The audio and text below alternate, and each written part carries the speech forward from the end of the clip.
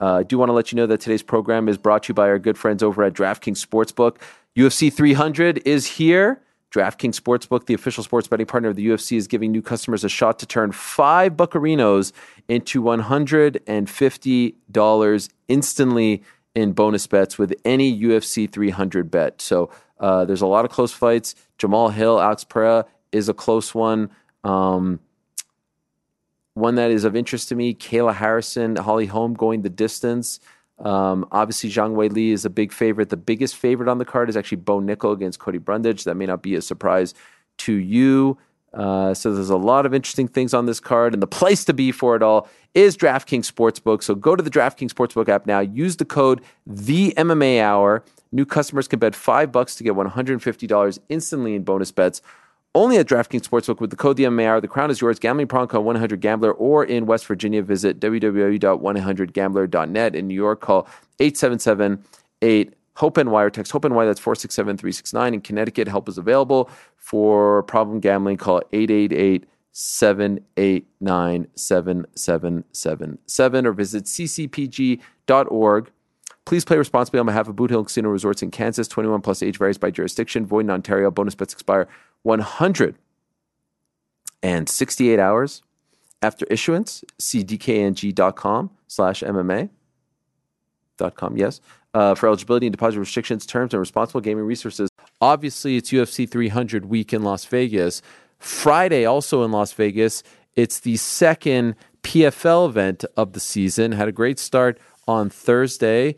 Dakota Dacheva with a solid win. You had Moldavsky on there. You had a bunch of former Bellator fighters, Liz Carmouche, getting a win as well in her PFL debut. And so I want to let you know that the PFL is back on April 12th with the lightweights and light heavyweights throwing it down. Last week it was the women's flyweights and the heavyweights. You've got names like Impa Kasangane, who of course won the 2023 light heavyweight tournament.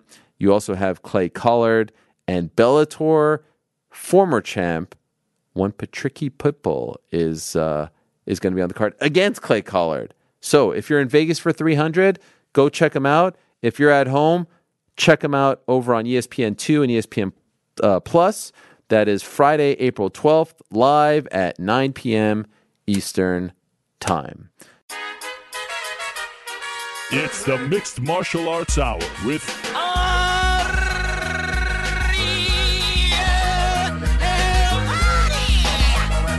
The Mixed Martial Arts Hour is back in your life on this Tuesday, May 16th, 2023. Hello again, everyone. I sure hope you're doing well. It is so great to be here with all of you on this beautiful Tuesday afternoon in New York City. And yes, I am not in studio right now. That is because, as I told you, I am off to Dublin in a matter of hours, but there is massive news going on in the world of fighting, in the world of mixed martial arts. It's a very, very, very big day. It's an important day. It's a breaking news-ish kind of day. And so we had to do a special Choo Choo Tuesday edition of the program. Now, we are live right now, so lest you think we are pre-taping this, lest you think that we are... we are running a premiere that isn't live. No, we are live. I see you, OC. I see you, Tech. I see you, Nova, Primetime. I see you, Steven Dawson. I see you, Olajuwon Dream. We are live and in living color, and we are here for one reason and one reason only. I told you yesterday that we'd be doing a Tuesday show. I didn't tell you who would be on the show. That's because, I was allowing the process to play out. But this morning at around 5 a.m., Eastern Time, we got the news via the Professional Fighters League and via the New York Times that Francis Ngannou has signed with the PFL. His MMA home is now with the PFL. His boxing home is still TBD, but we now know the answer to the MMA side of the question, and that is he is headed to the PFL. In a matter of moments, we are going to be joined by the man himself, the most talked about person in combat sports right now, Le Predateur, the lineal heavyweight champion of the world. He is joining us live on this program in a matter of seconds. As always, we are presented by our good friends over at DraftKings Sportsbook. Download the DraftKings Sportsbook app today. Please use the code MMA Hour when you sign up. Again, that's code the MMA Hour only at DraftKings. Thank you very much to Squarespace as well for their support. This is how the PFL broke the news earlier this morning. Check it out. No one has ever been in his position. Heavyweight champ walks away. We don't know the end result. He could sign tomorrow for the most money anybody's ever signed for in fighting history. Francis Ngannou is the lineal heavyweight champion of the world. And so we'll see what he does.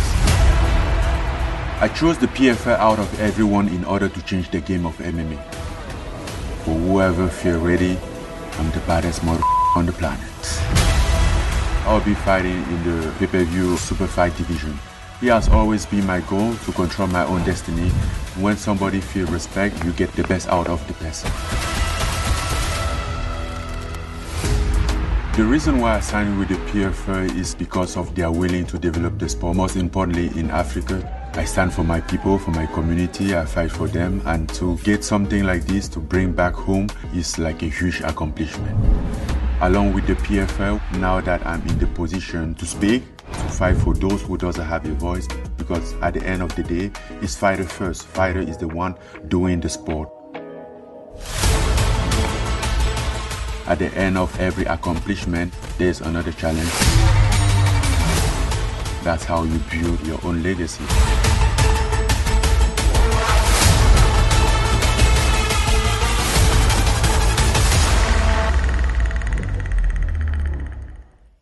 So there you have it. The deal gives Ngannou equity and leadership roles in the PFL. He's expected to fight in the promotion's super fight pay-per-view division next year, while hopefully competing in boxing this year. It's an MMA-only agreement. Like I said, the boxing deal hasn't been announced just yet, but also, which I'm sure we will find out is very important to him, he is going to become chairman of the newly launched PFL Africa and will serve on the company's advisory board to represent fighter interests. Without further ado, let us talk to Le Prédateur himself, the pride of Cameroon and France, the one and only Francis Ngannou, joining us live right now from Las Vegas.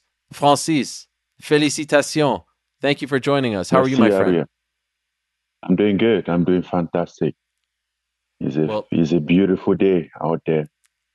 I can imagine. It's a very exciting and beautiful day. Could I ask, I was wondering about this, 5 a.m.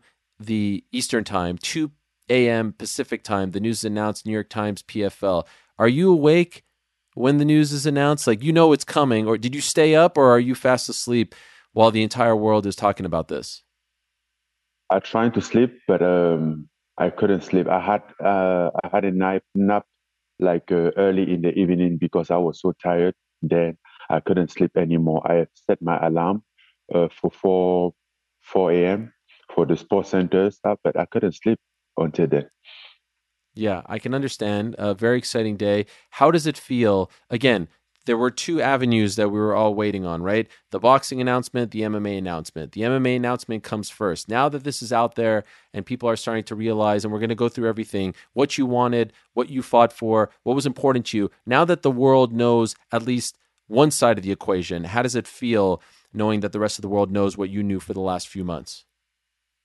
Oh, it feels pretty good. Not only because the rest of the world know, but because I get a pretty good deal for myself. I get what I wanted and even better. So couldn't expect anything more. So there is a huge relief after that. Like I feel like I finally take a breath. So very very good feeling. You called it a pretty good deal. Is there anything that you wanted that you didn't get?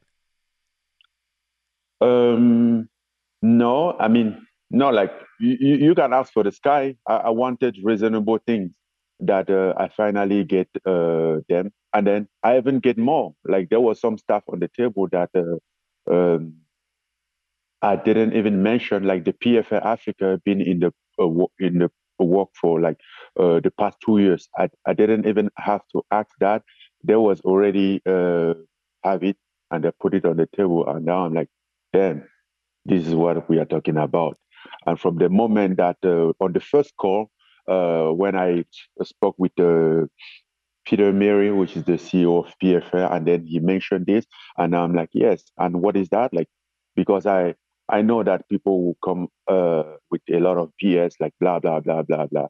Then he kind of explained to me, and then I'm like, what's your vision about that? Then he explained, and I was just listening, like, okay, make your show, but if you're joking, I'm gonna cut you. But he seemed very serious, and I see the vision was like real.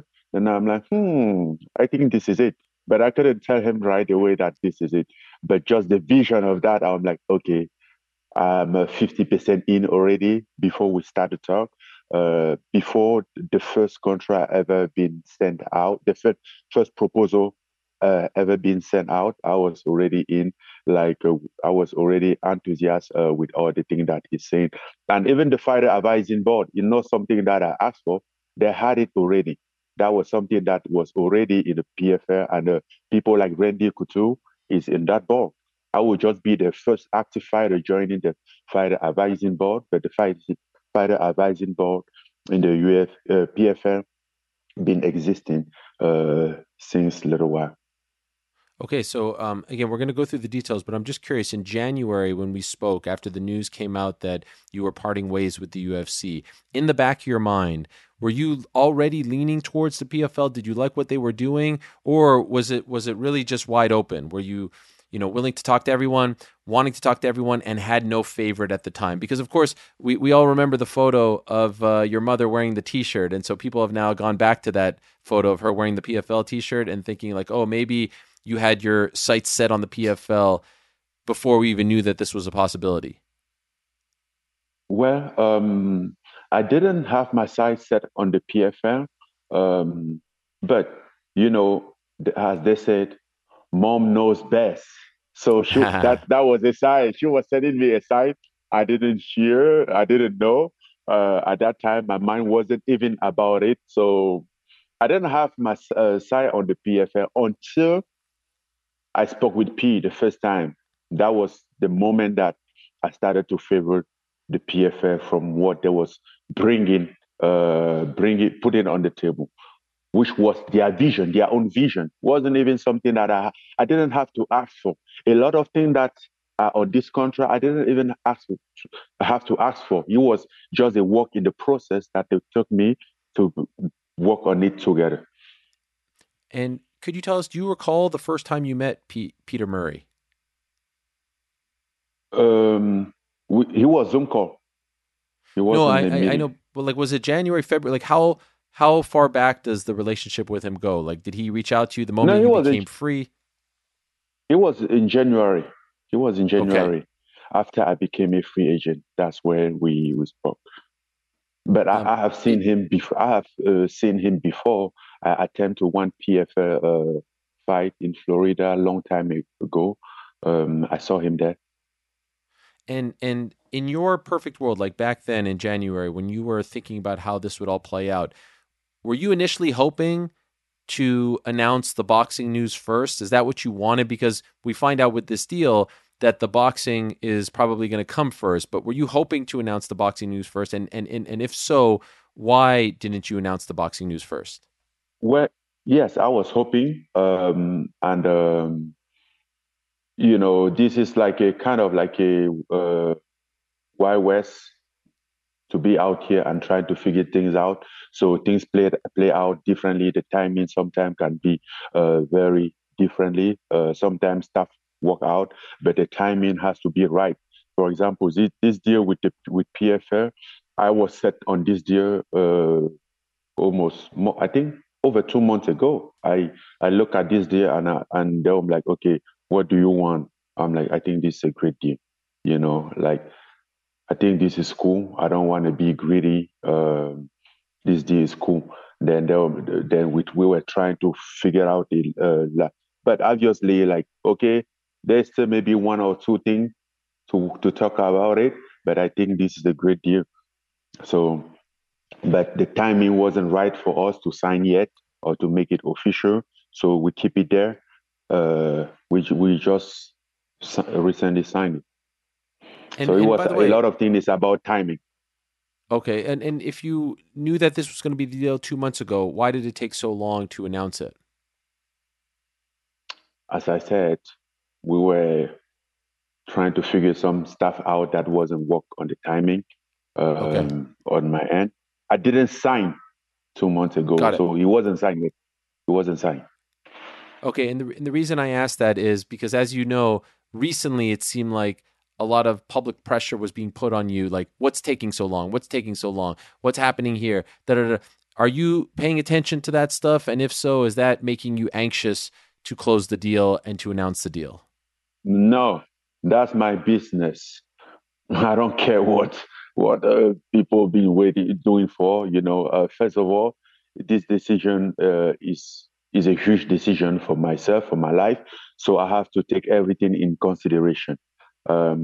Before all those things being said, like I left Cameroon in on Friday. I think was the 27th. Yeah, but by the time I had a call with P, and we have to meet here on Tuesday, and I had to even stop in LA to meet Chatri, but I had a meeting with P here on Tuesday, and I was ready to move. Okay, so let us talk about the actual deal. Could you tell us, Francis, how many years is this deal for, or is it how many fights? Like, because I know they go by seasons. So is it for X amount of fights or X amount of years? And could you tell us, if possible, how many? It's not about years. It's about fight. Let's just say it's not for many fights. I'll keep it that way. It's for multiple fight deal. Um, but most importantly, what you have to understand here, this is like a partnership strategy partnership. Like for example, PFL Africa is not going to be something for 2 years. It's for life. Mm, You understand? right, right. Like yeah, though that is something that we're gonna work on it like basically forever. So there is not a time limit on that.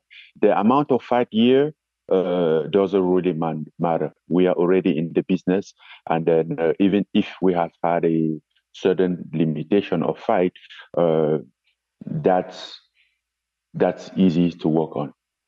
Okay. Is it more than two? Close to two.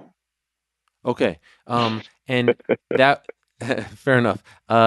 You will not be a part of their tournament, right? You'll be strictly fighting under the pay-per-view super fight umbrella. Is that fair? Yeah, yeah, So, that exactly. any chance you fight, like, they have a deal with ESPN. Is there any chance they put you on ESPN, or is it just pay-per-view only? Um, I don't know. ESPN is not their US distributor, pay-per-view ESPN is their U.S. distributor. distributor on TV, and then they have ESPN Plus, this and that, and they've done one pay per view, but they could be on regular ESPN. And so I was wondering if there's any sort of situation where you would just be in front of millions of people on ESPN, the channel, not the pay per view platform, or is it Uh, just pay per view? no, I think it's just pay. Then I think it's just pay-per-view. Okay. I saw the great video that you posted on your YouTube channel, which I urge everyone to check. It's the Francis Ngannou YouTube channel. And you talked about, don't worry about me, I have a great guarantee. Could because the numbers have been thrown around a lot, because you were very honest about what you were getting in the UFC. Other promoters have talked about what they offered you. Is there any way you could tell us what, or even close to what your guarantee Other is? promoter have been talking about what they are offering me. Yes, and I'm going to ask you about them in a Oh no, minute. no, that's a lot of BS. So don't mind that. Okay, fair enough. Could you tell us like what range this guarantee number is? You mean the numbers itself? Yeah, Oh, if you're comfortable. it's for myself. I get myself a pretty good guarantee. And guess what? They put even a guarantee for my opponent.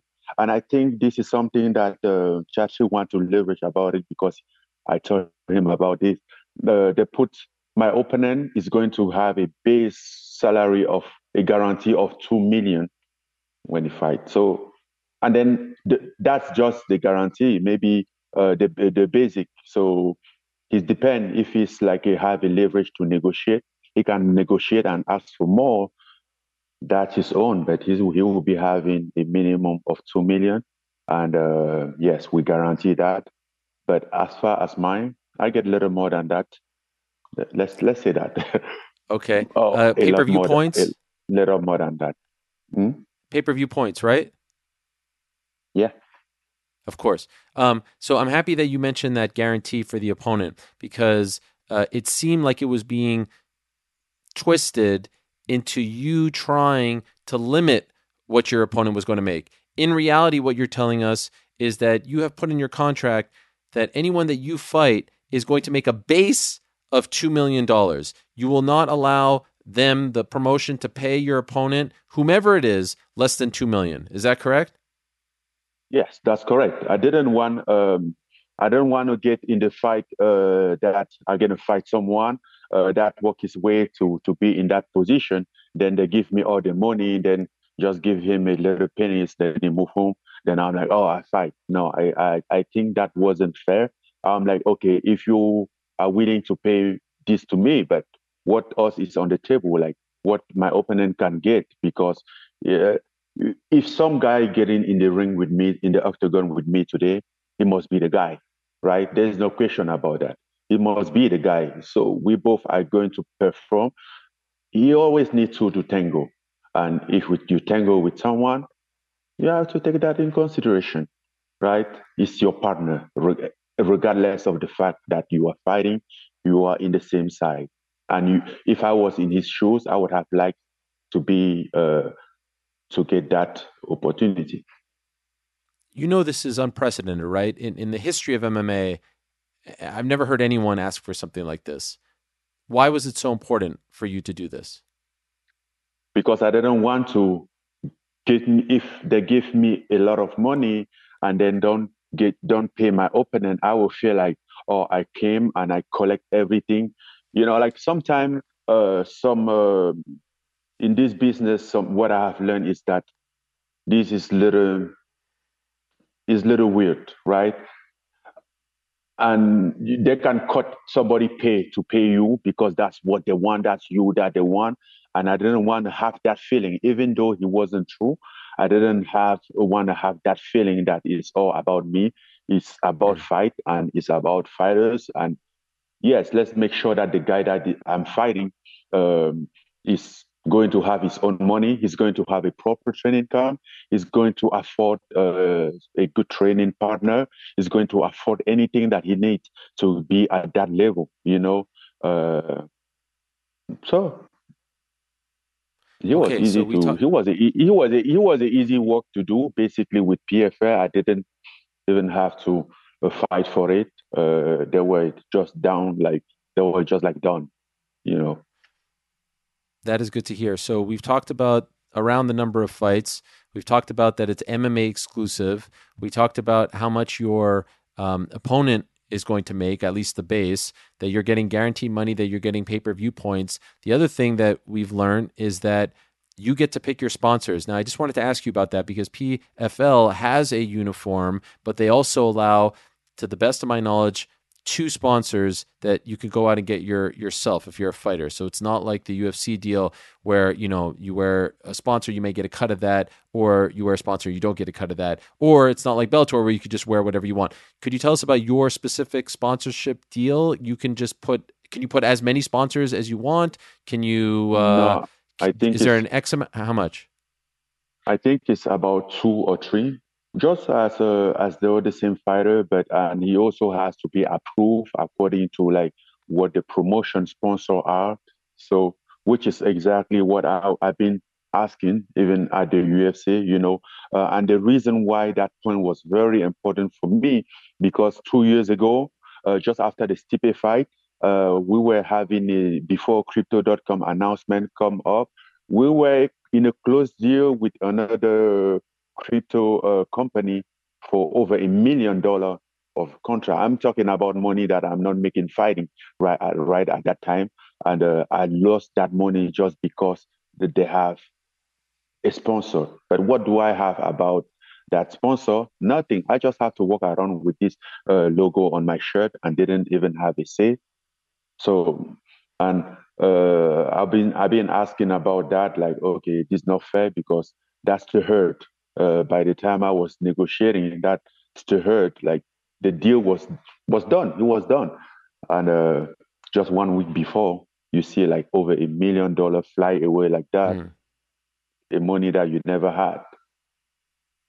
Okay, so the sponsorship thing is very important. Now, I want to ask you about the fighter advisory board, which, if I'm being honest, I heard about at the beginning of PFL, but you don't hear much about it. To me, when I think of an active fighter having a seat at the table on behalf of the fighters, this feels like the closest thing that we have seen to an actual union of sorts, because I've often said like the fighters don't have a seat at the table. There is no collective bargaining. There is no voice for the fighters, right?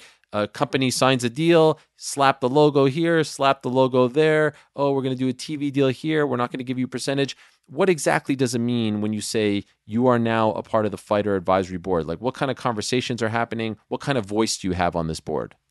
Exactly the kind of conversation that we just spoke about, that like my opponent have to have a guarantee money. That's what's going to be happening, and then that's what you're going to be hearing about more often, because that was the reason. That was like I was speaking on that, basically kind of like a fighter advisor.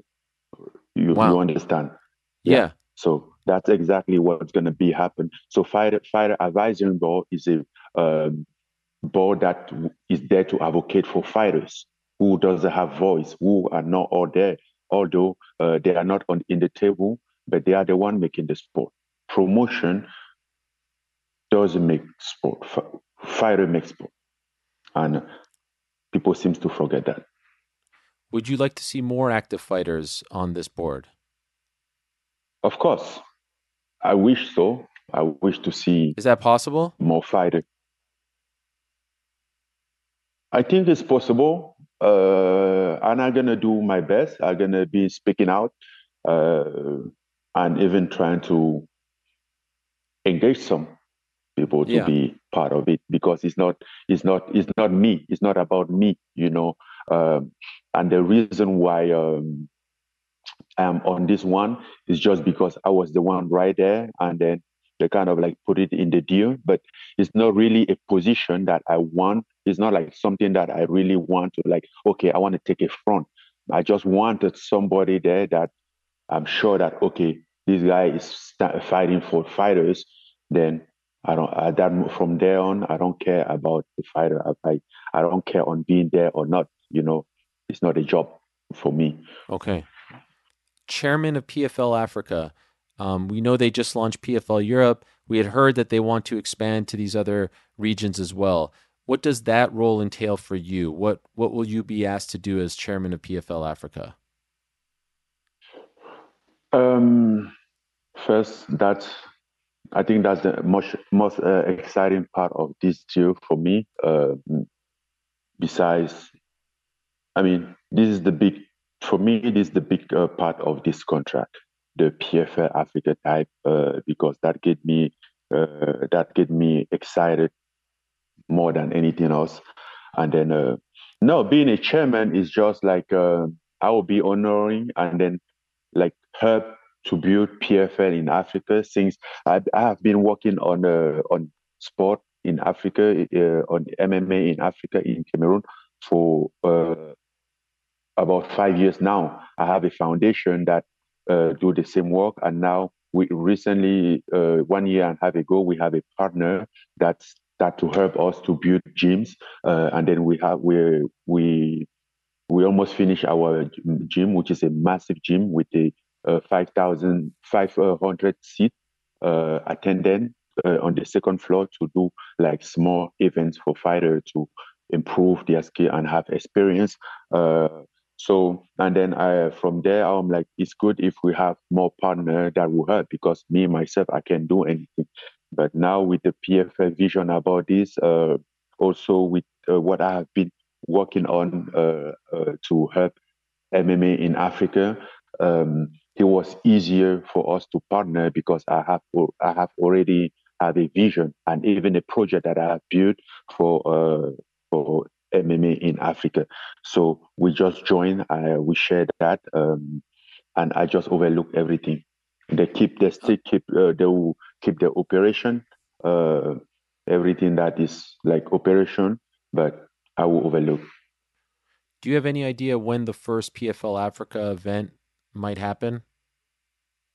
We talk about that quite a while. We talk about that a lot, and we were talking about like I was pushing for next year, 2024, and then they make out some good point because we have to go there and push fighters and in those small promotion to have good training and good experience. So we're gonna provide them resource to bring up their level. At the same time, it's gonna also help us to set up the company there because it's the African company. We're gonna set everything there. We're gonna announce.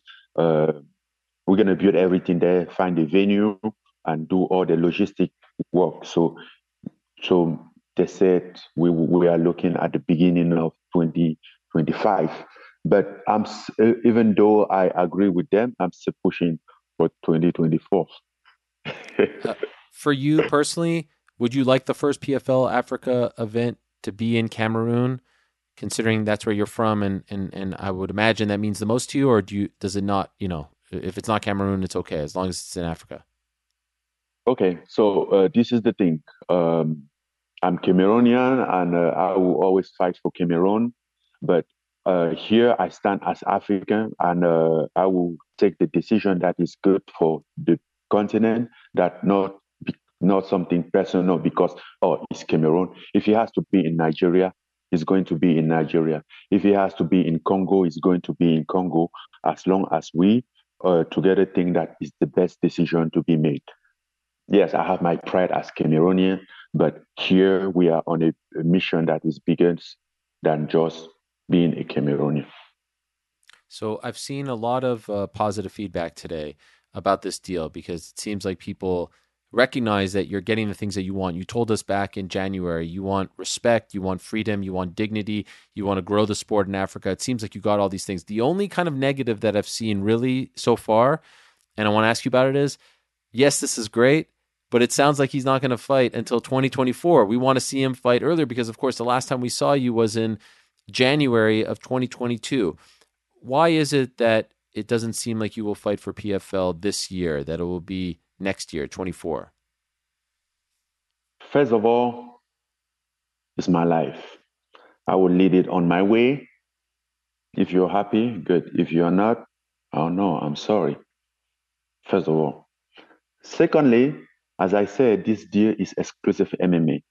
And also, we will need PFL will also need time to find a opening for me to build up the opening, right? Because I'm not going next month to fight, right? And also, there is the boxing component that is still in consideration. We don't have an announcement yet, but as I said, there's a lot of timing in this.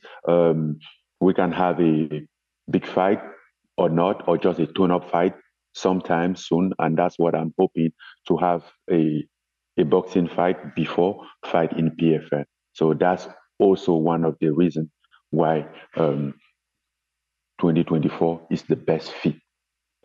So in a So perfect world for everything can you, still happen. Tyson Fury is still out there. Deontay Wilder is still out there. I don't know about Anthony Joshua. All those guys are still out there. And there is an opportunity as well. There's a possibility as well to take a tune-up fight, to get there and have a feeling about it once before the big fight, whenever it comes. so the perfect world for you is you fight in boxing this year and then MMA 24, right? You want to fight this Yes. year. It would just be boxing first, right? Yes. Could you tell us, are you close to making a decision which route you'll go in boxing? Opponent, promoter, promotion, platform? Is there anything close right now? No, I'm not close because I'm close. Yes and no. Here sometimes you're close to something and then you switch overnight and then you have to move back. we were very close with Deontay Wilder at some point, and then I think he got an offer to fight for the title or something like that. Then he pulled off the table, which is understandable. But he's still okay to do this fight, but he has to be after the other one that is important for his career or something, right? So we will see. As we are speaking, by next week, we can come up with some news by Sure. next month or in 2, 3 months. So, but The it's the a one work in the process. We are out there the working. My team is working the on one it. that made all the buzz and the one that I think is still there is the Tyson Fury one. You were in the ring with him after Dillian White, and it seemed like he was the one that was bringing you over and talking about having this special fight with you, all this stuff. And then it seemed like all of a sudden he kind of forgot about it, and then it seemed like he was going to fight Usyk, and then it seemed like the Usyk fight died. It feels to me like there's an opportunity to potentially revive that. Do you feel the same way? There's an opportunity. There are opportunities out there, and the Tyson Fury is always been one. Obviously, at some point, we couldn't move because of the music fight that they were going back and forth, and then there's an opportunity with that, and I Okay. think it's still in the line. It's still the top of the list um, to fight Tyson Fury, and that can still happen. Would you say Tyson Fury is like the number one, like in a perfect world, that's the guy right off the bat, or do you have a different vision? Tyson Fury and I we've been going back and forth for the past 3 years. I think. So I think, and for the past 3 years we have been building this. So yes, I would say, yeah, if I have to put somebody in the top of the list, I would say Tyson Fury. Um, yeah, it's hard because they are very close. Right. Deontay Wilder, as well, Anthony Joshua. But the problem is that we didn't. We have more conversation with Deontay and his team, but everything is possible. So there is a opportunity. When Jake Paul signed with PFL, he offered Nathan Diaz a deal where they would fight once in MMA and then once in boxing. I feel like now that you're with PFL, maybe a potential opportunity to offer the same to Tyson, one MMA fight, one boxing fight. Would you be interested in that? That's what he's been asking, right? I'm very interested in that. We do the boxing match first, then he gets some training. I'm waiting him in the octagon, in the Oh smart my. cage. In the smart cage, Yeah, that's right. In the this smart will be cage. crazy in the PFS smart cage with those gloves. That would be dope. Okay. Could I ask, ultimately you went with PFL for MMA. Was it down to PFL and someone else as far as MMA is concerned? Were you weighing two or three options? As I said, as I since the one that I spoke to P, and he was clear that I was 50% in. Okay. So the reason I asked that is because I want to go through some comments that some people made. David Feldman, the founder of BKFC, was kind of the first one that came out and said, You're asking for too much, and if you don't jump on something quickly, you're going to lose some of your momentum, some of your leverage." When you heard those comments from him, what did you think? Because I think people started to hear these comments, and I'm going to get to Chatri in a moment, and they're like, "Oh, look at Francis fumbling the bag," not considering that perhaps maybe you weren't interested in going to them, but because they were coming out first, they were doing the whole like, X this one, X that one. So first, the comments from David Feldman. Did you ever seriously consider BKFC? And if yes or no, what did you then make of his comments when he talked about how you were handling your situation? Um, I just think he assumed that I'm so expensive, obviously, because he has to take a loan of his house to put on the show. Then I think he assumed that that loan couldn't pay me because I never spoke to him. My team never spoke to him. And then when I Wow. saw his comment, I'm like, where is this guy coming from? Then I checked my phone. I call my team. I'm like, do somebody talk with this guy that I'm not aware of? And everyone check his message. Well, I'm like, bro, we just saw this and they're checking. I'm like, no, we haven't talked to these guys. So I don't know where he came from. So that's even why I didn't talk about it. I'm like, this guy is just a joke. He's, but you know, and at some point he was promoting his show, his event. Yeah, he gonna do anything, take a little bit of PR here and there, everything that he can do. But I never talked to that guy. We never asked him anything, and he never even reached out. Not to say we weren't interested, we weren't, but he never even reached out. So he didn't know if yes or not we were interested. Okay. So Two sides to that's every like story. that's why like that's what I say, like some promoter out there, hey bro, two faces, crazy stuff. A few weeks ago, I had Chatri Sichotong, the founder of One Championship, in studio. He said, I'm meeting with Francis on Saturday in LA. I feel like we are close, and I think that we can offer him the best deal. The meeting happens Sunday night. Monday morning, I wake up to a message from Chatri saying that, we're out of the Francis sweepstakes. We couldn't come to terms on, the non-financial terms. Then it comes out, he said that you wanted to be on their board, that you wanted to control how much your opponent made, all this stuff. When you heard what Chatri said after the fact, what did you think? Well, I think he's just being chattery. I heard about it, but I have to feel on my own,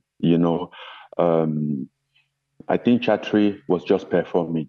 First of all, he has a meeting and he has to go on the show to announce the meeting. Everybody that I have had a meeting with, I had meeting with PFL so many times, and you never heard of. I haven't signed with PFL and you never heard of. But you have a guy that we are going to talk. And before then, he knew I have told him and Matt Humes that I get a best offer from PFL and this, and I don't think this is not. We are not. I'm not going to do any negotiation with you guys, and that was like back like 6 weeks before that. And I'm like, oh, I can fly you to my show in Singapore. I can fly to Cameroon. I can this, and he was all in me. Like I'm like, bro, this is too much. I don't know how to handle this. Like, how did you gonna fly to Cameroon? What for? I just tell the guy the situation, and then he keep pushing. And then I send it to my team, like, bro, I can handle this pressure from Chatri. Then he keep pushing, and like, yes, I'm gonna be in LA. Then they were like, yes, Francis is coming. So I have to see him for respect.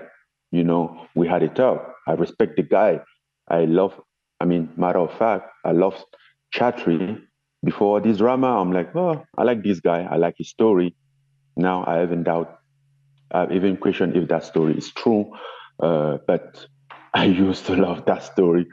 So we met in LA, and I was just like, and upfront before anything starts, I'm like, listen, this is the thing. I have told you this.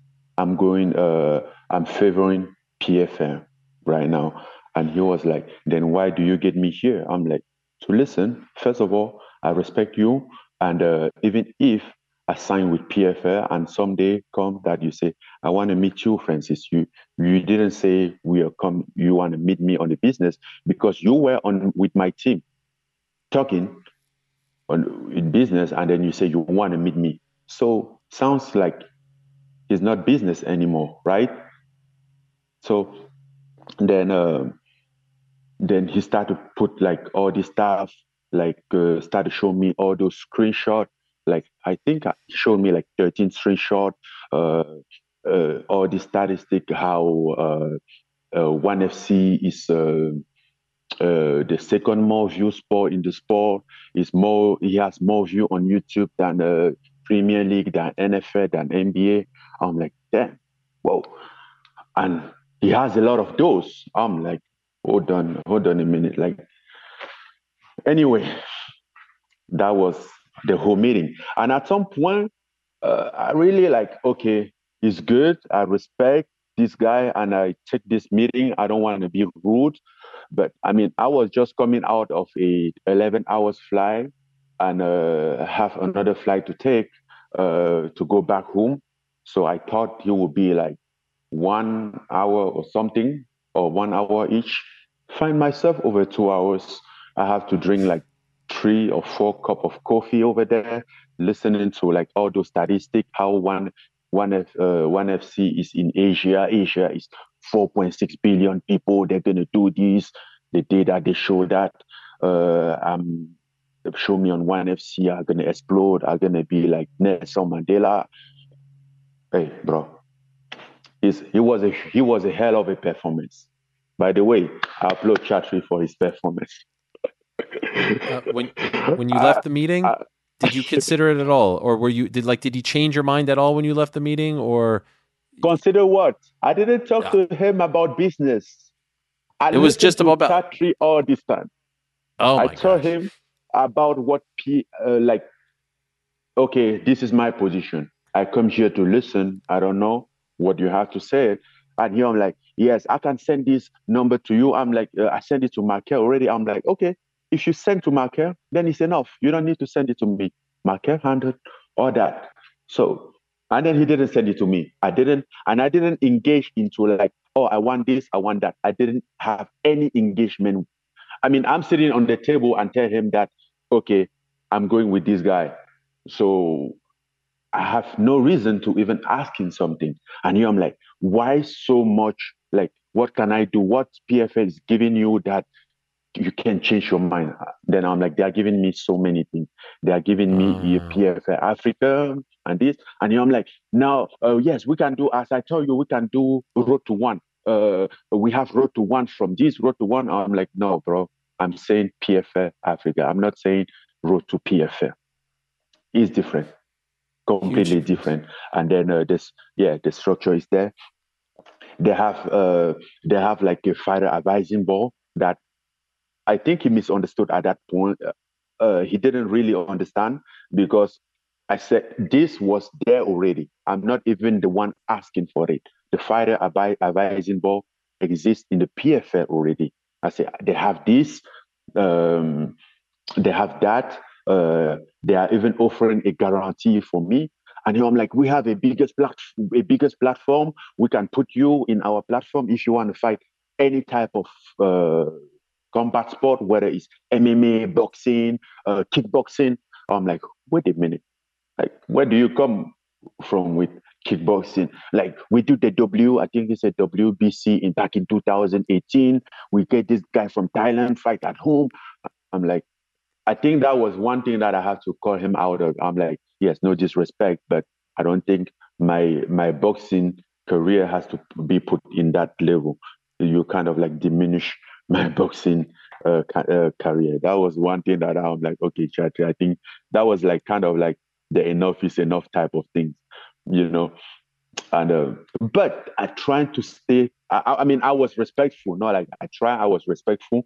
You have a guy that you admire, and he was talking, even though you weren't in. You were listening, right?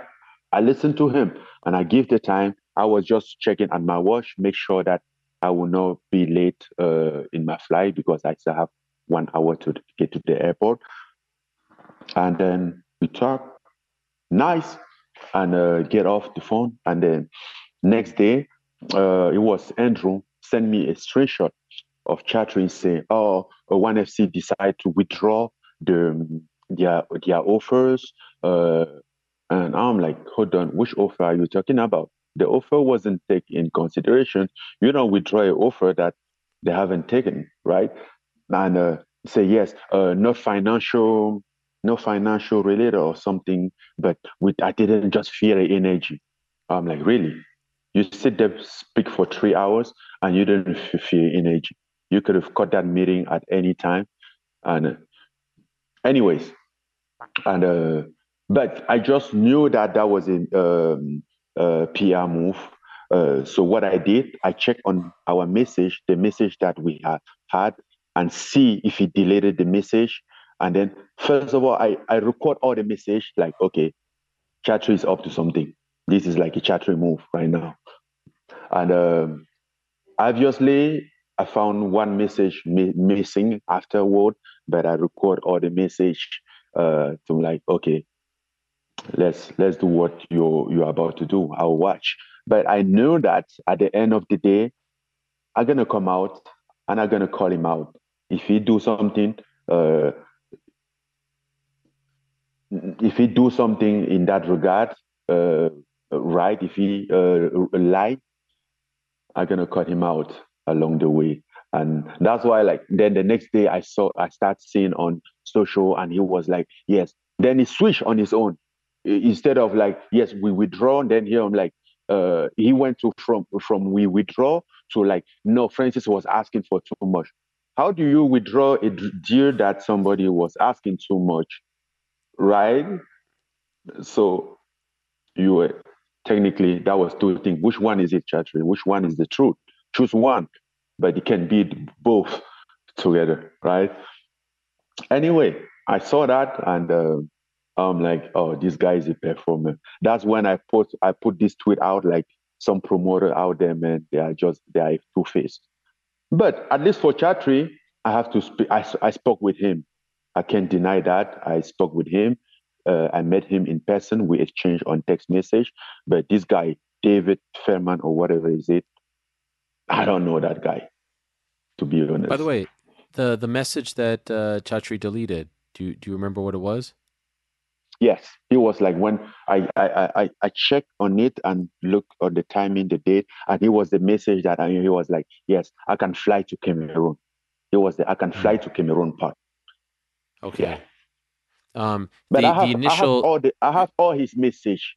I'm like this guy like because when I went back and looked at the message. I'm like okay something, but they have told me about Chatri like oh is this? I'm like no, I can't judge a man by people opinion. I respect the guy and they can all get wrong about somebody sometime. Uh, but he was just Chatri. he said in the media that the deal was for a guaranteed of minimum of 20 million for 2 fights. Did you ever even hear that number? Michael and Andrew, they told me about something that he was putting, but as I said, and listen, one of the things that was in Chatri deal, uh, that he was showing off like, okay, this is what I have, like we have money, kind of type of thing. I'm like, listen, this is way more about money. You have to take consideration about some stuff, right? And we didn't talk about money. I didn't ask him anything. I listened to this guy talk. The only thing that we spoke about was like, oh, introduction, talk about family, talk about fun stuff before get step into it. But I didn't talk anything about it, and I didn't say this is this. I want this. I didn't say like, oh, I could have this because obviously like if you're engaging with somebody in the negotiation, even if it's a good deal, you will still like, yes, but this, I mean, you get a leverage. If that's an offer, you get a leverage of negotiation. I didn't initiate anything. I didn't want to give him that hope. So he left the table like knowing that nothing is happening. Like I couldn't try and because at some point it was like, what can I do to make you change your mind? I'm like, I don't know. It's you know, so I think he felt really bad about it. This explains the board of directors and all that. You had told him, it seems, that this is what they were offering you, and he comes back and I guess interpret it as, oh, he's asking for this, and that, and I can't give him that. And so as I said, I a didn't ask classic him VR for move. anything. Okay. I didn't ask Now, him for anything. the one that I thought was really interesting that was quiet throughout this whole process was Bellator. Did you or your team ever talk to Bellator about a potential deal? Yes, I met. Yeah, we talked to them, and they clearly, and they were very professional. They say at this stage, we are not in the position to initiate the offer. We wish you good luck and this. So they never made an offer and they never made any big thing of it. So we never have a negotiation. When you're sitting back and watching this whole situation play out, and not, I saw the video that you posted on Saturday as the teaser, and there's the clip of Connor talking about it on our show, and I believe Chael as well, and other fighters have weighed in on this. Why don't you do this? Why don't you do that? Daniel Cormier said, bite the bullet and go back to the UFC. When you saw some of your fellow fighters, a lot of them not waiting to see how the situation played out, to see what the end game was. It's one thing for the media, the fans to say it, but fellow fighters, how did that make you feel? Well, you have to understand. It's just you have to understand that I'm where I am now for one reason. I was the only one to be able to do what other fighters cannot do. You know, basically for fighters that have a long time career. So obviously, I am misunderstood by them. They don't understand what I'm doing. That's that's obvious. You can even ask that. Um, I mean, some people, as I said, and I'm saying this true, like some people might be sh- sh- uh, waiting for you to lose.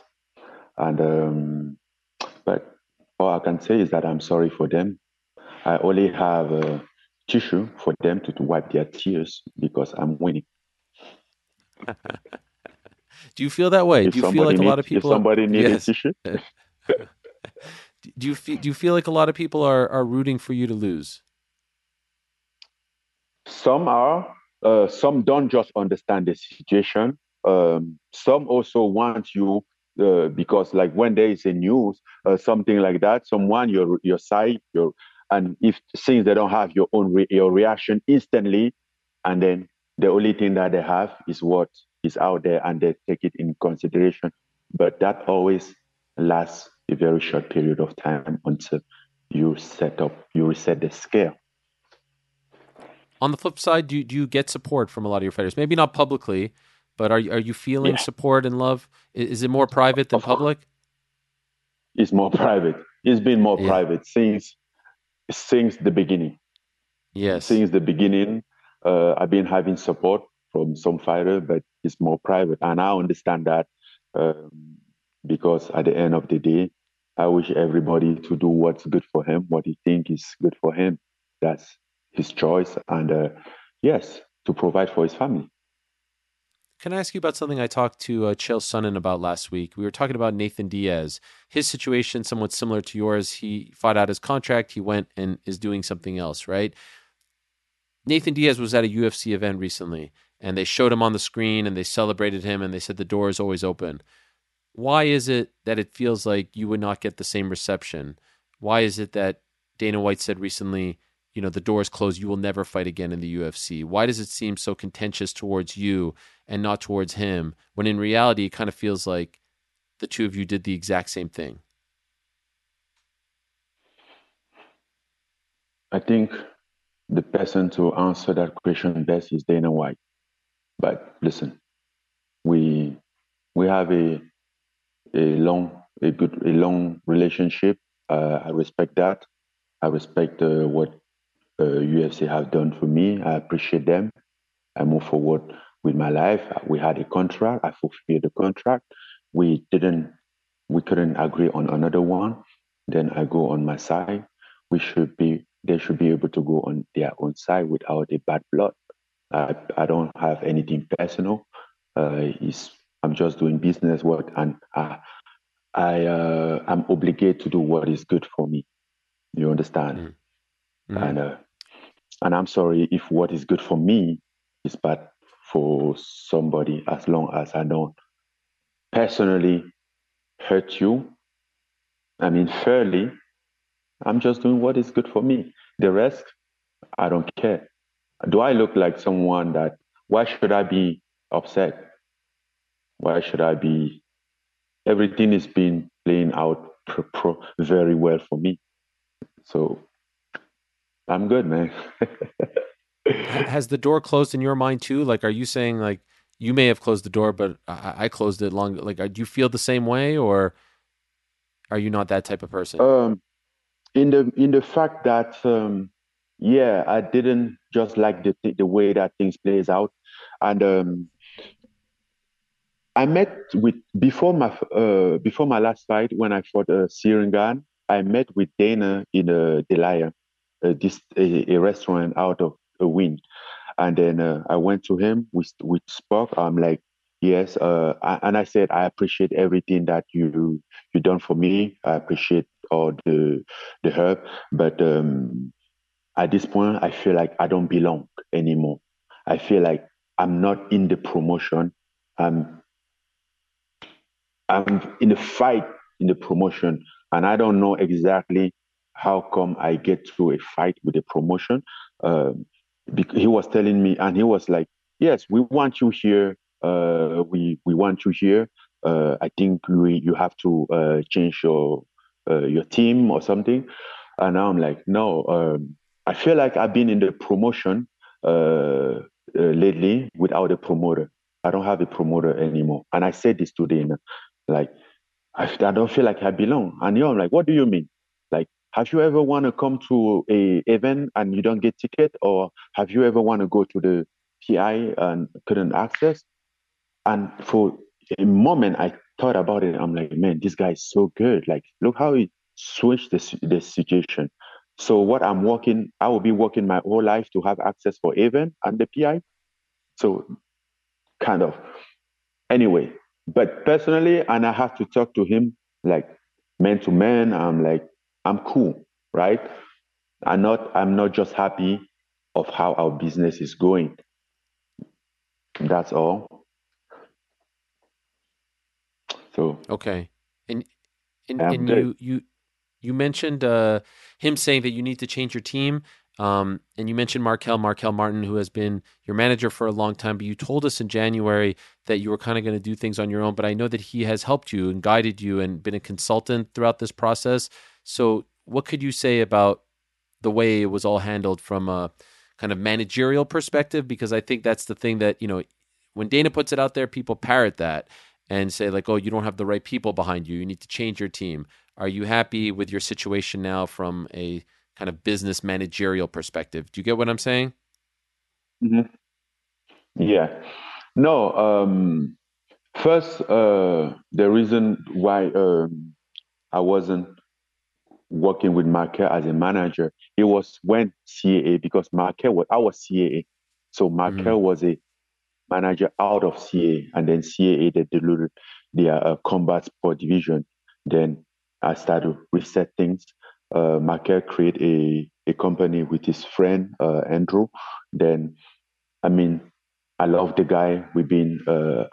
He's been around helping, and we have a good relationship. He always have my back, uh, and I'm like, okay, if you need somebody in your team, he's a guy that you know that has your back. You know, I can sleep without worry. And he's the man. And I don't, I think at that time, the reason why Michael was getting all those hate was because he was CAA. He was speaking on behalf of CAA. And for somehow, I feel like there is a bad blood between CAA and them. Mm-hmm. Okay, but so now he's back to being. Would it be fair to say he's your manager? Yeah.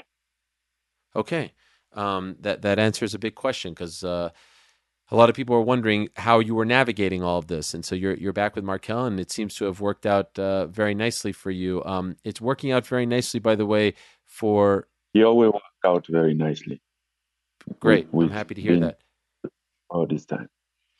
Yesterday on the show, I spoke to a young man who calls himself Le Meilleur, the best in French, Cédric Doumbé. What a character this guy is. I think he wanted to break the news, if I'm being honest. He has also signed with PFL, and he's going to debut in June. He is also from Cameroon, now living in France. He seems very excited about being in the PFL. A huge fan base he has. What, if anything, do you know about Cédric Doumbé? Do you have a relationship with him? No, I don't have a personal relationship with Cedric Doumbé. I met him I think that was 6 years ago in Paris in the gym, couple time, twice I think. But I know him. I know him as a um even when he was fighting kickboxing. Even before that, I know him already from his K1 Glory fight. Glory. Yep. Yep. Yeah. Okay. But that's someone who, could be a huge part of the PFL Africa plans as well, because he's so popular also in Europe too. And I'm going to wrap this up in a moment. Thank you so much for the time. Could I also ask, is there anyone in the heavyweight division in PFL right now that is of interest to you? Are you familiar with any of the names there, or is it possible that it will be someone outside? I saw Fabricio Verdum calling you out. Is it possible that it's going to be someone from outside of PFL who you'll make your debut against?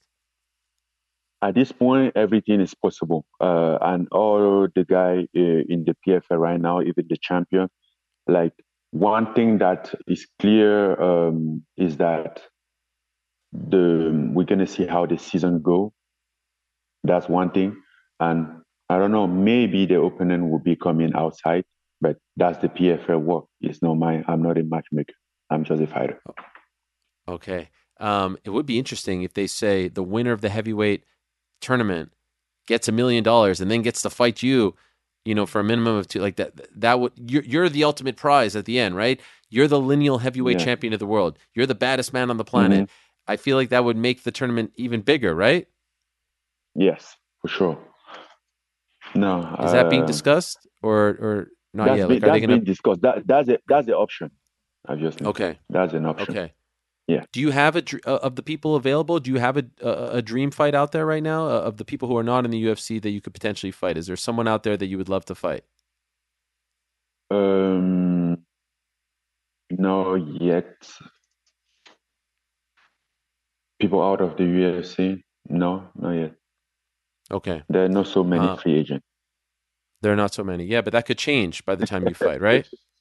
That could And change. So that's what we have some time for that.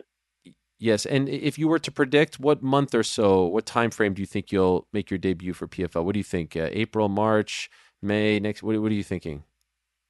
January, Maybe February? February, maybe February. February Okay. or March. Yeah, I that would like be my that. prediction. Okay.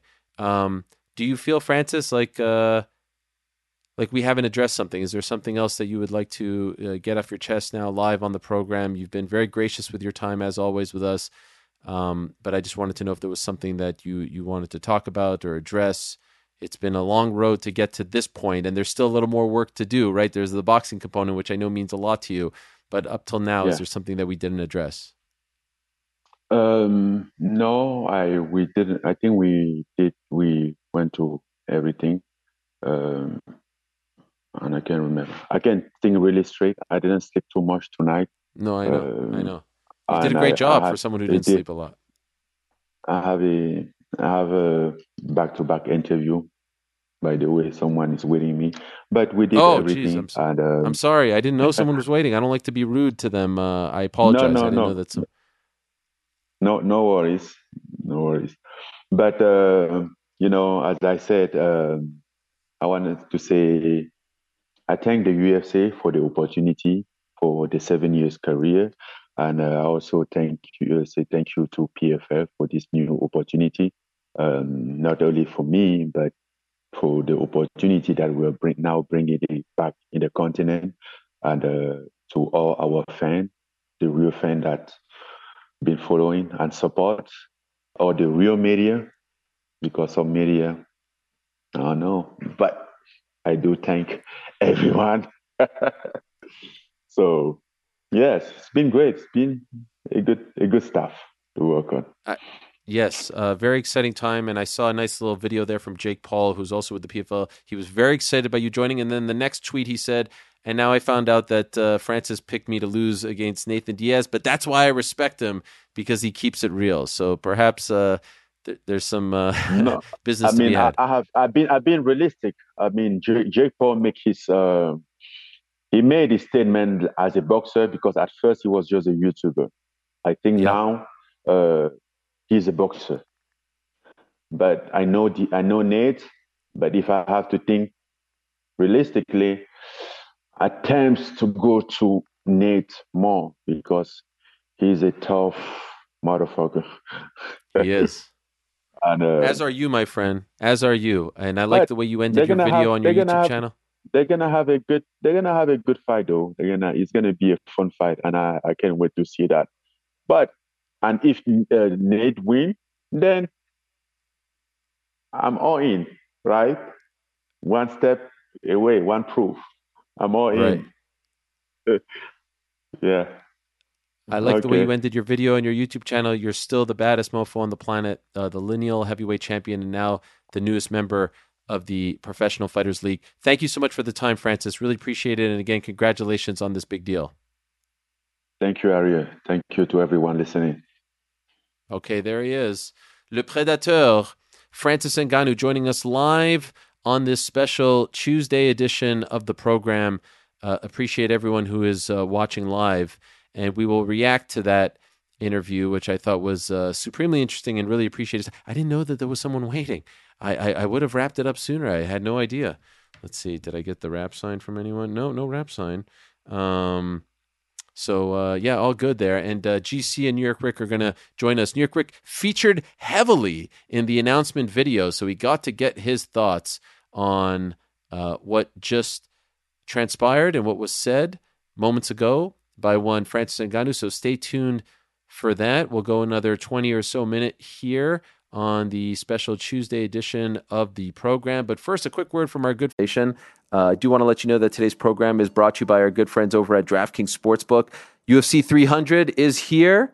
DraftKings Sportsbook, the official sports betting partner of the UFC, is giving new customers a shot to turn 5 buccarinos into $150 instantly in bonus bets with any UFC 300 bet. So there's a lot of close fights. Jamal Hill, Alex Pereira is a close one. One that is of interest to me, Kayla Harrison, Holly Holm going the distance. Obviously, Zhang Weili is a big favorite. The biggest favorite on the card is actually Bo Nickel against Cody Brundage. That may not be a surprise to you. So there's a lot of interesting things on this card, and the place to be for it all is DraftKings Sportsbook. So go to the DraftKings Sportsbook app now. Use the code THEMMAHour. New customers can bet $5 to get $150 instantly in bonus bets. Only at DraftKings Sportsbook with the code THEMMAHour. The crown is yours. Gambling problem, call 1-800-GAMBLER, or in West Virginia, visit www.1800gambler.net. In New York, call 877-8-HOPE-NY or text HOPE-NY. That's 467-369. In Connecticut, help is available. For problem gambling, call 888-789-7777 or visit ccpg.org. Please play responsibly on behalf of Boot Hill Casino Resorts in Kansas. 21 plus age varies by jurisdiction. Void in Ontario. Bonus bets expire 168 hours after issuance. See dkng.com/MMA. Yes. For eligibility and deposit restrictions, terms, and responsible gaming resources. Vacations can be tricky. You already know how to book flights and hotels, but now the only thing you're missing is, the actual travel experience. Because is it really a vacation if you're just sitting around like you would at home? You need a tool to get the most out of your time away. That's where Viator steps in. You can book guided tours, activities, excursions, and more in one place to make your trip truly unforgettable. Viator has over 300,000 travel experiences to choose from. Everything from simple tours to extreme adventures and all the niche, interesting stuff in between. So you can plan something that everyone you're traveling with will enjoy. Real traveler reviews give the inside scoop from people who already been on the experiences you're considering, so you can plan with confidence. Free cancellation helps you plan for the unexpected. And 24/7 customer support means you can travel worry-free. Download the Viator app now and use code Viator10 for 10% off your first booking in the app. Find travel experiences for you. Do more with Viator. Friends over at these support them because they support us. All right, so the Francis Ngannou interview has come and gone. Time now to get some reaction from the boys. Mr. GC, who's in New York City, Mr. New York Rick, featured heavily in the promo. I mean, as far as like the big moments in your career, New York Rick, where does that I mean, you go on this snazzy promo, the guy's driving a Bentley, for goodness sakes, and it's your voice. It's a fantastic clip, too. I mean, it's almost like you clip. curated it for the video, Rick. Go ahead. Listen, I may have put in a good word to get that placement, and they abided. No, it caught me off guard. I'll be honest, hearing my own voice when I clicked that because I didn't expect that. But yeah, cool, very cool. But I mean, more than anything, let's talk Ngannou. Let's talk Okay, Mr. so Francis your Ngannou thoughts here, himself. Rick. I'll go to you first. We've been talking about this for quite some time. I mean, even dating back to prior to January, like this was the story of the year. It's really been since he says 3 years. Like I would say, like it really started to heat up leading up to the Cyril Gane fight when we knew that he was going to play out the deal, right? And so now here we are with one half of the picture painted, if you will, right? It's the MMA component. Done. Signed, sealed, and delivered. Your thoughts on the deal, the points of the deal, and what he said in the interview. I mean, there's a lot of different directions here. Go ahead. Yeah, there's a lot of different things to think about.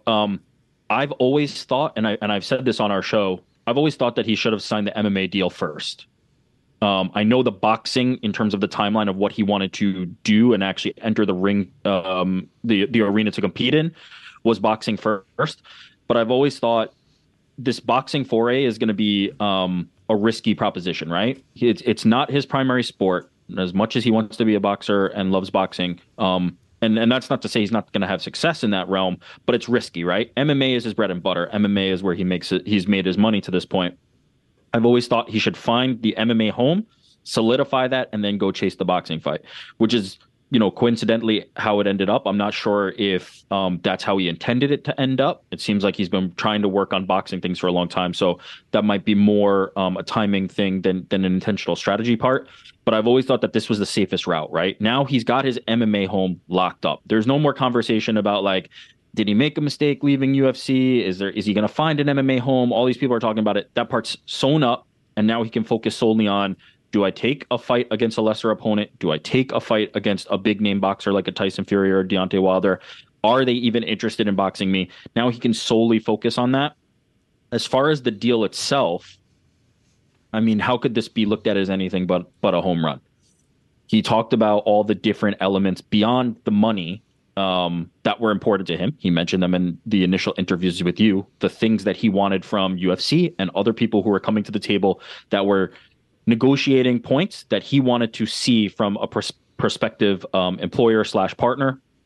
And PFL seemed to check all of those off. The one that I didn't hear him discuss or see out there yet was in regard to like wider kind of healthcare coverage and things like that. That was one of the points he made. But with him having a seat on this executive board and talking about all the things he's planning to do forward and their investment in him, to me, that feels like an opportunity for him to kind of continue to push for those things and have the representation and be the person in the room being a voice for that. So if you're looking at the list of things that he laid out previously, he pretty much got all of them. If you're looking at did he leave for a lucrative offer and be able to say that he can look himself in the mirror and stuck to the morals and the things that he believed he was standing up for at the time, you have to think that that's a success for him as well. And then from the PFL perspective, the debate that I hate about who's the number two promotion continues to rage on and rage on and rage on. If you're the promotion that signed the biggest free agent in decades, that's probably a good feather in your cap to be able to say, we're making a splash, we're the number two promotion, and step out of the pack. And now it remains to be seen kind of like how they utilize them, what the pay-per-view is going to look like. There's a lot of bridges to cross when we get to them. But right now, day one of signing the contract, it feels like a win for Francis. It feels like a win for the PFL. And quite frankly, it feels like a win for MMA free agents moving forward. Like if you're a big time free agent, if you're a Conor McGregor, if you're a John Jones, if you're an Israel Adesanya or any of these fighters, and you come upon free agency, you've now got an example of what other organizations are willing to offer, what sacrifices, what concessions they're willing to make, and your value instantly goes up. So it's up to the fighters. It's up to the future free agents. It's up for people that are in this negotiating position to leverage that. It's up to them to be able to recognize their value and push for it. But Francis Ngannou laid out a blueprint. If you're somebody out there, you can now look to this and say, look at what he got in addition to the money, the concessions that were made, the things that he was able to negotiate for with his leverage. And I can't see this as anything other than a home run for everybody involved right now, right? There's still a lot to be seen, but right now it feels like a win for all parties. And so again, it's exclusive as far as MMA is concerned. He can do whatever he wants as far as boxing is concerned. And who knows, maybe he does end up linking up with Jake Paul and MVP, but right now he's still a free agent in that world. Seemed like he was 2-3 fights max. He didn't say the exact number. That's interesting. He's going to be fighting on pay-per-view, not on linear television. Chairman of PFL Africa, a seat at the table as far as the fighter advisory board is concerned, and he'll be, as of now, the only active fighter on that board. Minimum of $2 million guarantee, and that's the one that, like, the way that was spun into him being selfish, that he was trying, that the one was the best to me. Like that was spun as a bad thing. $2 million for whomever it is that is going to be fighting him is an insane thing. Own sponsors based on what their situation is, but a little bit of freedom there. I mean, again, people could say, equity in the number 2 is like having equity in a AAA. You could spin this whichever way you want, but you go back to the original statements that he made, GC. He said he wanted respect, he wanted freedom, he wanted dignity, he wanted to be a part of something bigger than himself. It feels to me like we're checking off every single box. Now, I can understand. Joe Blow sitting at home in Idaho could not give 2 shits about PFL Africa. I understand he doesn't give 2 shits about Fighter Advisory Board. I can understand he doesn't give 2 shits about sponsorship, about minimum pay. He wants to see his cage fighting on Saturday night at Buffalo Wild Wings. That's all he cares about. And in his mind, he is upset that he is not getting John Jones versus Francis Ngannou. I will remind you that of the fights out there for Francis, who's been in the UFC for quite some time, the only mega fight left was John Jones, right? Like, Sergey Pavlovich, as great as he is, isn't a mega fight.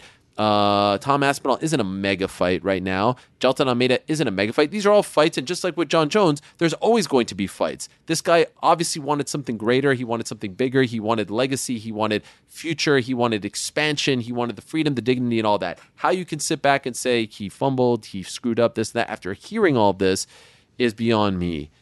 Your thoughts on what just transpired, GC?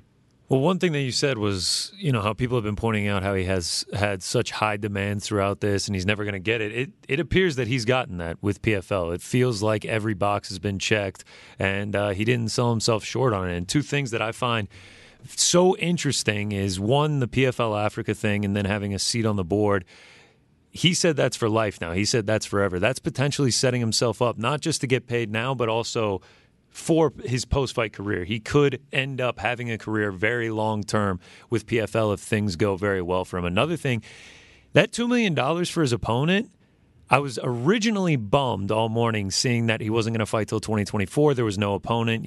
It kind of felt like it took a little bit of the juice away from him. But now that I think about it more, with this $2 million guaranteed for his opponent, I'm inclined to believe that his opponent isn't in the PFL currently. I think that $2 million is going to be able to lure someone else, a big name, an interesting fight, to the PFL. And I mean, I think that's huge. I think those 2 things are my 2 biggest takeaways from the deal. You took the words right out of my mouth the moment he said that, and I was thinking the same. You come out with a splashy thing like it's going to be Francis Ngannou versus so-and-so on this day. People now have something to chew on. And so I felt the same way as you when I saw this all progressing and leading to this announcement today. But then when you hear that and you say, all right, February, because let's be honest, like all the dudes that he mentioned in boxing don't have fights just yet. And who knows how that plays out. And we'll see how it plays out. It might not be the situation that everyone wants from him. But again, I don't know if, like, honestly, I don't think he cares. And what we want may not be what he wants. But the point is, come February, March, we don't know who's going to be available, how many fights people have left, all that. It's all very hush-hush. I mean, even he didn't want to talk about the fights he just signed for goodness sakes. Now, will the UFC, will Bellator, will these companies be, they know what's up. So someone's asking, like, can I get another? Can I get another? They'll understand what's going on, and they don't make it easy to get out of contracts. But when we're assessing the deal now, we have to also take into account, the dude who he may fight in his debut may not be a free agent right now or a PFL fighter, and that kind of changes a lot. There is a case to be made on the flip side. Hey, go in there, starch some jabroni in PFL. Anyone. build yourself back up again, get the momentum, knock out 60 seconds, 90 seconds, and then go to boxing, as opposed to doing the tougher thing first and then going to MMA where they're paying you all this money. But he has said this man is, if nothing else, like a man of conviction, and he has set his sights on this path and on this sequence of events. Obviously, he is willing to change course. He wanted the boxing announcement first. It didn't go down that way. He's doing things a little differently now. But this is really interesting. And anytime you can have a deal, like I see MMA Fighting posted something where it's, fighters reacting. I can assure you of this. Every single fighter in the world, regardless of who you fight for right now, you are talking to your manager about this today. You are talking to your teammates at the gym today about this, your coaches, your friends, your family. Can I do something like this? Can I set myself up with this? What do you like? It's rare in MMA when there's a deal that is done that is outside of the UFC and that doesn't involve a mega fight, right? It doesn't involve this person versus that. It's just a personal business deal that he did that has the ripple effect that he just created. It's a huge freaking deal. This is one of the biggest moments in the history of the sport, good or bad. Regardless of if you think it's good or bad, this is one of the biggest deals in the history of the sport, if not the biggest in terms of someone outside of the UFC. Obviously, the UFC does massive deals with Conor, Khabib, etc. outside. And then when you talk about the leverage and the equity and the power that he now possesses within that company, it's a big freaking deal. The one caveat I'll say to that is it has the potential to be, right? If the fighters don't follow Francis's example, if they don't look to this and use this to get that leverage the way you're discussing, then it will go. As an example, right? Conor McGregor, he was able to leverage and force the UFC's hand into letting him box Floyd Mayweather. He was so big, he was able to make this happen. We haven't seen it since, but we've seen the kind of seeds of it, right? Francis wanted to do it. It seemed like maybe there was an opportunity potentially there. You have to be able to act on it. You have to be able to exert that pressure and make that leverage happen. Francis has now created an opportunity for people to take advantage of that. It's going to be up to them to then do it. It's going to be up to them to say, this is what I demand. This is what I want, the same way Francis did. And Francis did it and got what he asked for. He had said many times to you, multiple occasions, to others, it's not about the money. It's about these other things. These are the things that are important to me. These are what I want. PFL proactively brought them to him, it sounds like, based on his account. He didn't even have to ask for many of these things. They were bringing them to him, to the table to court him, clearly wanted him, and was able to get the deal done. So yeah, this could be a massive opportunity for fighters everywhere, as long as they are willing to plant their feet the way Francis Ngannou did and take that stand. Yeah, and this right here, I think today is a win for him, no doubt. It really is curious to see where it goes. He could end up fighting Jorgen De Castro and Mo Green, and who knows what happens from there, and he can never get a boxing deal done. Or he fights Tyson Fury, and he brings like a Tai Tuivasa over to PFL, and PFL Africa is a huge success. The jury is still out on whether or not it's going to be like a huge success, but I think today, right now, is certainly a win. Man, I still feel like the Tyson thing is potentially there. Go ahead. If he fights Tyson Fury and he gets someone else to come to the PFL and UFC Africa is a success, it will be one of the greatest moves Africa ever. Sorry, I don't know what I just said, but PFL Africa. You said UFC Africa. Yeah. My fault. If he fights Tyson Fury, I mean, I don't see how it's not a win. If he fights Tyson Fury and has success with the PFL, even just a marginal amount, then this is a win. If you isolate this just to the MMA portion and anybody still thinks this was a loss, they were going to think this was a loss regardless. Yes, there was 1,000%. No outcome after leaving the UFC that somebody was going to be like, great, he did it. This the ultimate success, the big paydays, what everybody else is kind of viewing a success that might be a little bit different for Francis Ngannou, is that massive boxing payday. That is still an important factor in this, right? Like, he still needs to secure that boxing opponent. He still needs to be able to leverage the momentum that he has right now into that fight. And I think people will grade it more harshly or favorably based on that, right? But this, if anybody thinks that this MMA specific portion is a failure compared to what he had in MMA previously, all they were interested was him re-signing with the UFC so that he could fight John Jones. There wasn't really like an opportunity. That was it. Yeah, it's not like there's a string of fights. If today you're saying, oh, wow, he really left the UFC to go to the PFL, you would have said, oh, wow, he really left the UFC to go to Bellator, to one championship, to bare knuckle, to any of them. Sure. You would be saying that today. I mean, there wasn't going to be some promotion that came out of nowhere that was going to be bigger than the UFC. Like, if you're saying that today, you were going to say that no matter wherever he went. And I hope that if there's any kind of lesson here, and I think there's a few lessons, maybe we chill on, the referendums and the indictments when it's promoters coming out and telling their sides of stories, right? Like everyone was so quick, like listening to him tell the story of the meeting in LA, and like Chatri's great to me. I'm not trying to crap on him, but like hearing that side, hearing the side of the David Feldman story as well. But yet everyone was so quick to put out their little tweets with the X's and like, did he screw up? Did he mess up? There's no one left. And talking about indictments, like the fact that Bellator never even made an offer, and with the stories circulating about their future and their ownership and where they may be headed, that to me is a huge, question mark now as well. The folks at Bellator don't like when I compare them to the PFL, but they didn't even make an offer. They didn't even come to the table with something is a little bit surprising considering, the international foothold that they have as well. So a lot of interesting things I think were said here today that if you're listening and paying attention to could really shine a light on the current state of the business. Go ahead. It's not as simple as this, but if you proclaim to be the number 2 promotion, the biggest free agent in the world is somebody you should be making an offer to. Like, it's not that simple. Obviously, there's other factors involved, right? You talked about some things that could be happening in terms of ownership and management and things like that. But this was a chance to plant a flag, and PFL took it and planted their flag. It's like, really that simple. Maybe not apples to apples per se, but LeBron James is available in 2010. Everyone takes the meeting with him, right? Everyone tries to take the meeting with him, even if times are a little bit. You try to have that face to face. If you're not really going to, engage in that face to face, like what does that say about the state of you, right? At least throw something out there.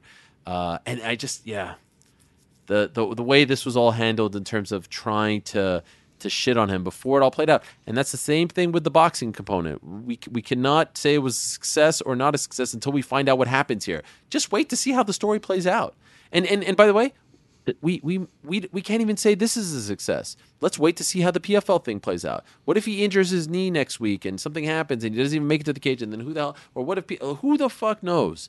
But to me right now, right this moment, a great day for Francis, a great day for the PFL, a great day for the sport and business of MMA. And again, I'll go back to every fighter on the planet is looking at this and saying, could that be me? Could I get this? Because regardless of what any of them say to you or me or anyone else, they all want the freedom. They all know the window is this small. They all want this. And then something post-fighting and opportunities to have a say and all that. That's what every fighter wants, more so than anything. And the dude freaking bet on himself and made it happen. And when you, again, I'm not going to go through his whole life story, but when you consider where he came from with so little to the point that he's at now, it's pretty fucking remarkable.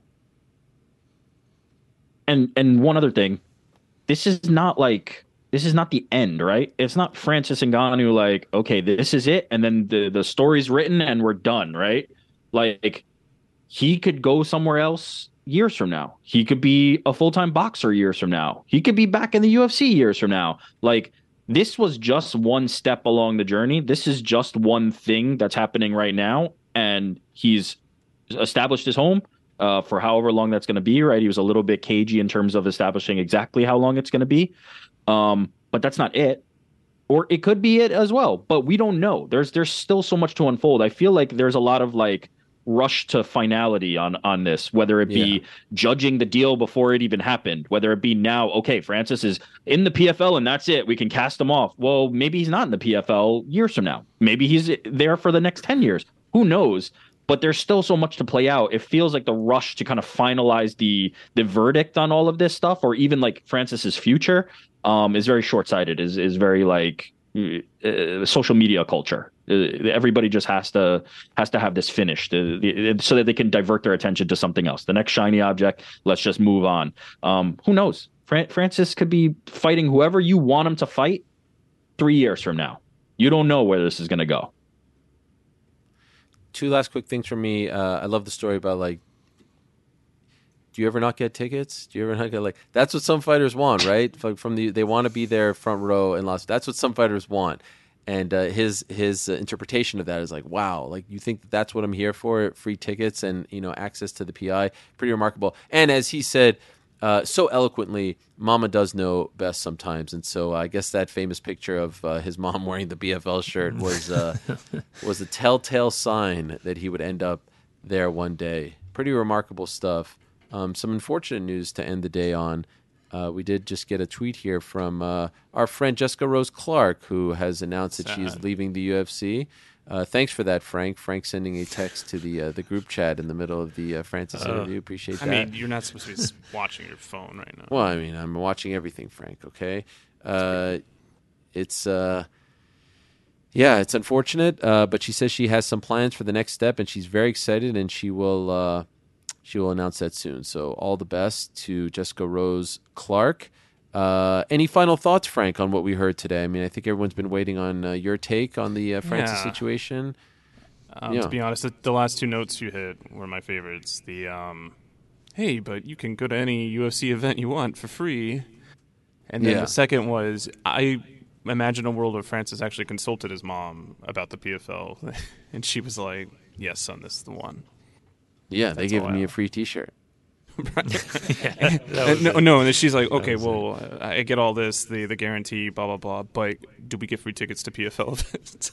He's like, oh, I'm not really sure. Let me find out. Oh my God, you know yourself, Frank. You know yourself. There it is. Great insight there from Frank. It wouldn't be an Appreciate episode it very much. without. No, you know it yourself. wouldn't. Special Tuesday edition in the books, friends. Thank you very much for stopping by.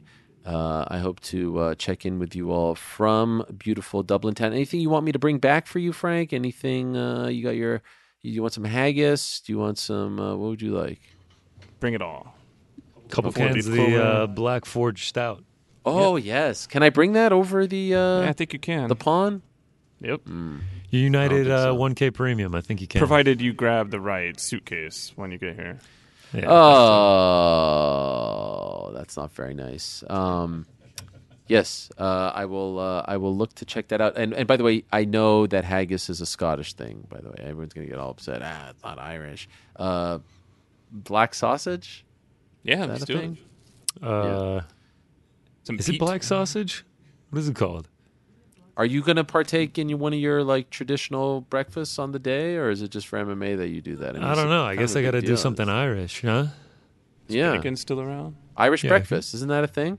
I can figure it out. Little All right. Irish coffee. Irish coffee. A little.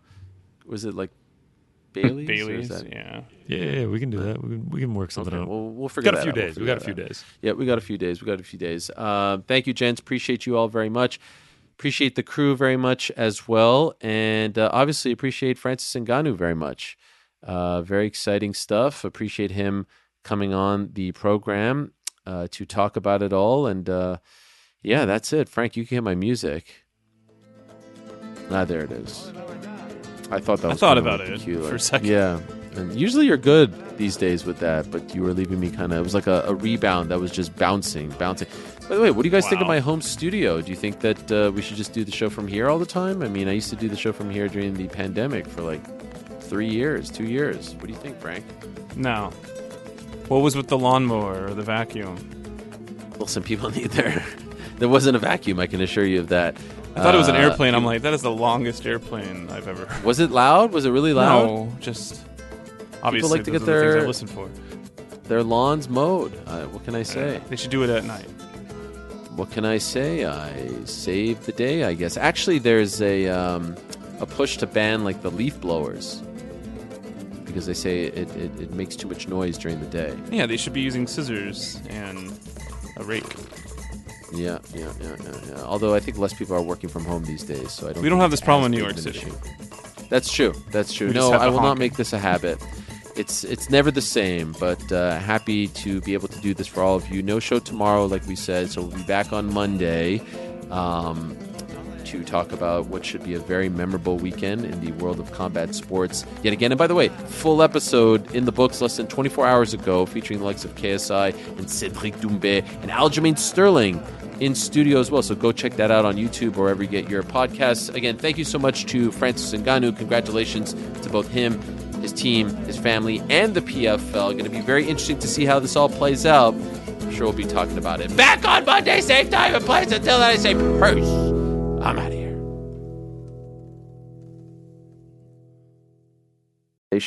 I do want to let you know that today's program is brought to you by our good friends over at DraftKings Sportsbook. UFC 300 is here. DraftKings Sportsbook, the official sports betting partner of the UFC, is giving new customers a shot to turn 5 buccarinos into $150 instantly in bonus bets with any UFC 300 bet. So there's a lot of close fights. Jamal Hill, Alex Pereira is a close one. One that is of interest to me, Kayla Harrison, Holly Holm going the distance. Obviously, Zhang Weili is a big favorite. The biggest favorite on the card is actually Bo Nickel against Cody Brundage. That may not be a surprise to you. So there's a lot of interesting things on this card, and the place to be for it all is DraftKings Sportsbook. So go to the DraftKings Sportsbook app now. Use the code THEMMAHour. New customers can bet $5 to get $150 instantly in bonus bets.